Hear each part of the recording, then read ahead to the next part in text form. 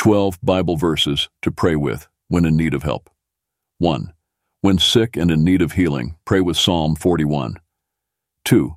When in need and want, pray with Philippians 4, verse 19. 3. When in pain and sorrow, pray with Psalm 42:4.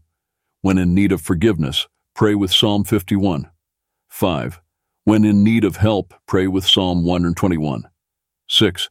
When in need of God's protection, pray with Psalm 91. 7. When you are afraid, pray with Isaiah 43 verses 1 to 5. 8. When embarking on a journey, pray with Psalm 23. 9. When under attack and in need of deliverance, pray with Psalm 51. 10. When you are in need of breakthrough, pray with Isaiah 43 verses 19 to 20, 11. When in worried and anxious, pray with Philippians 4 verses 6 to 7.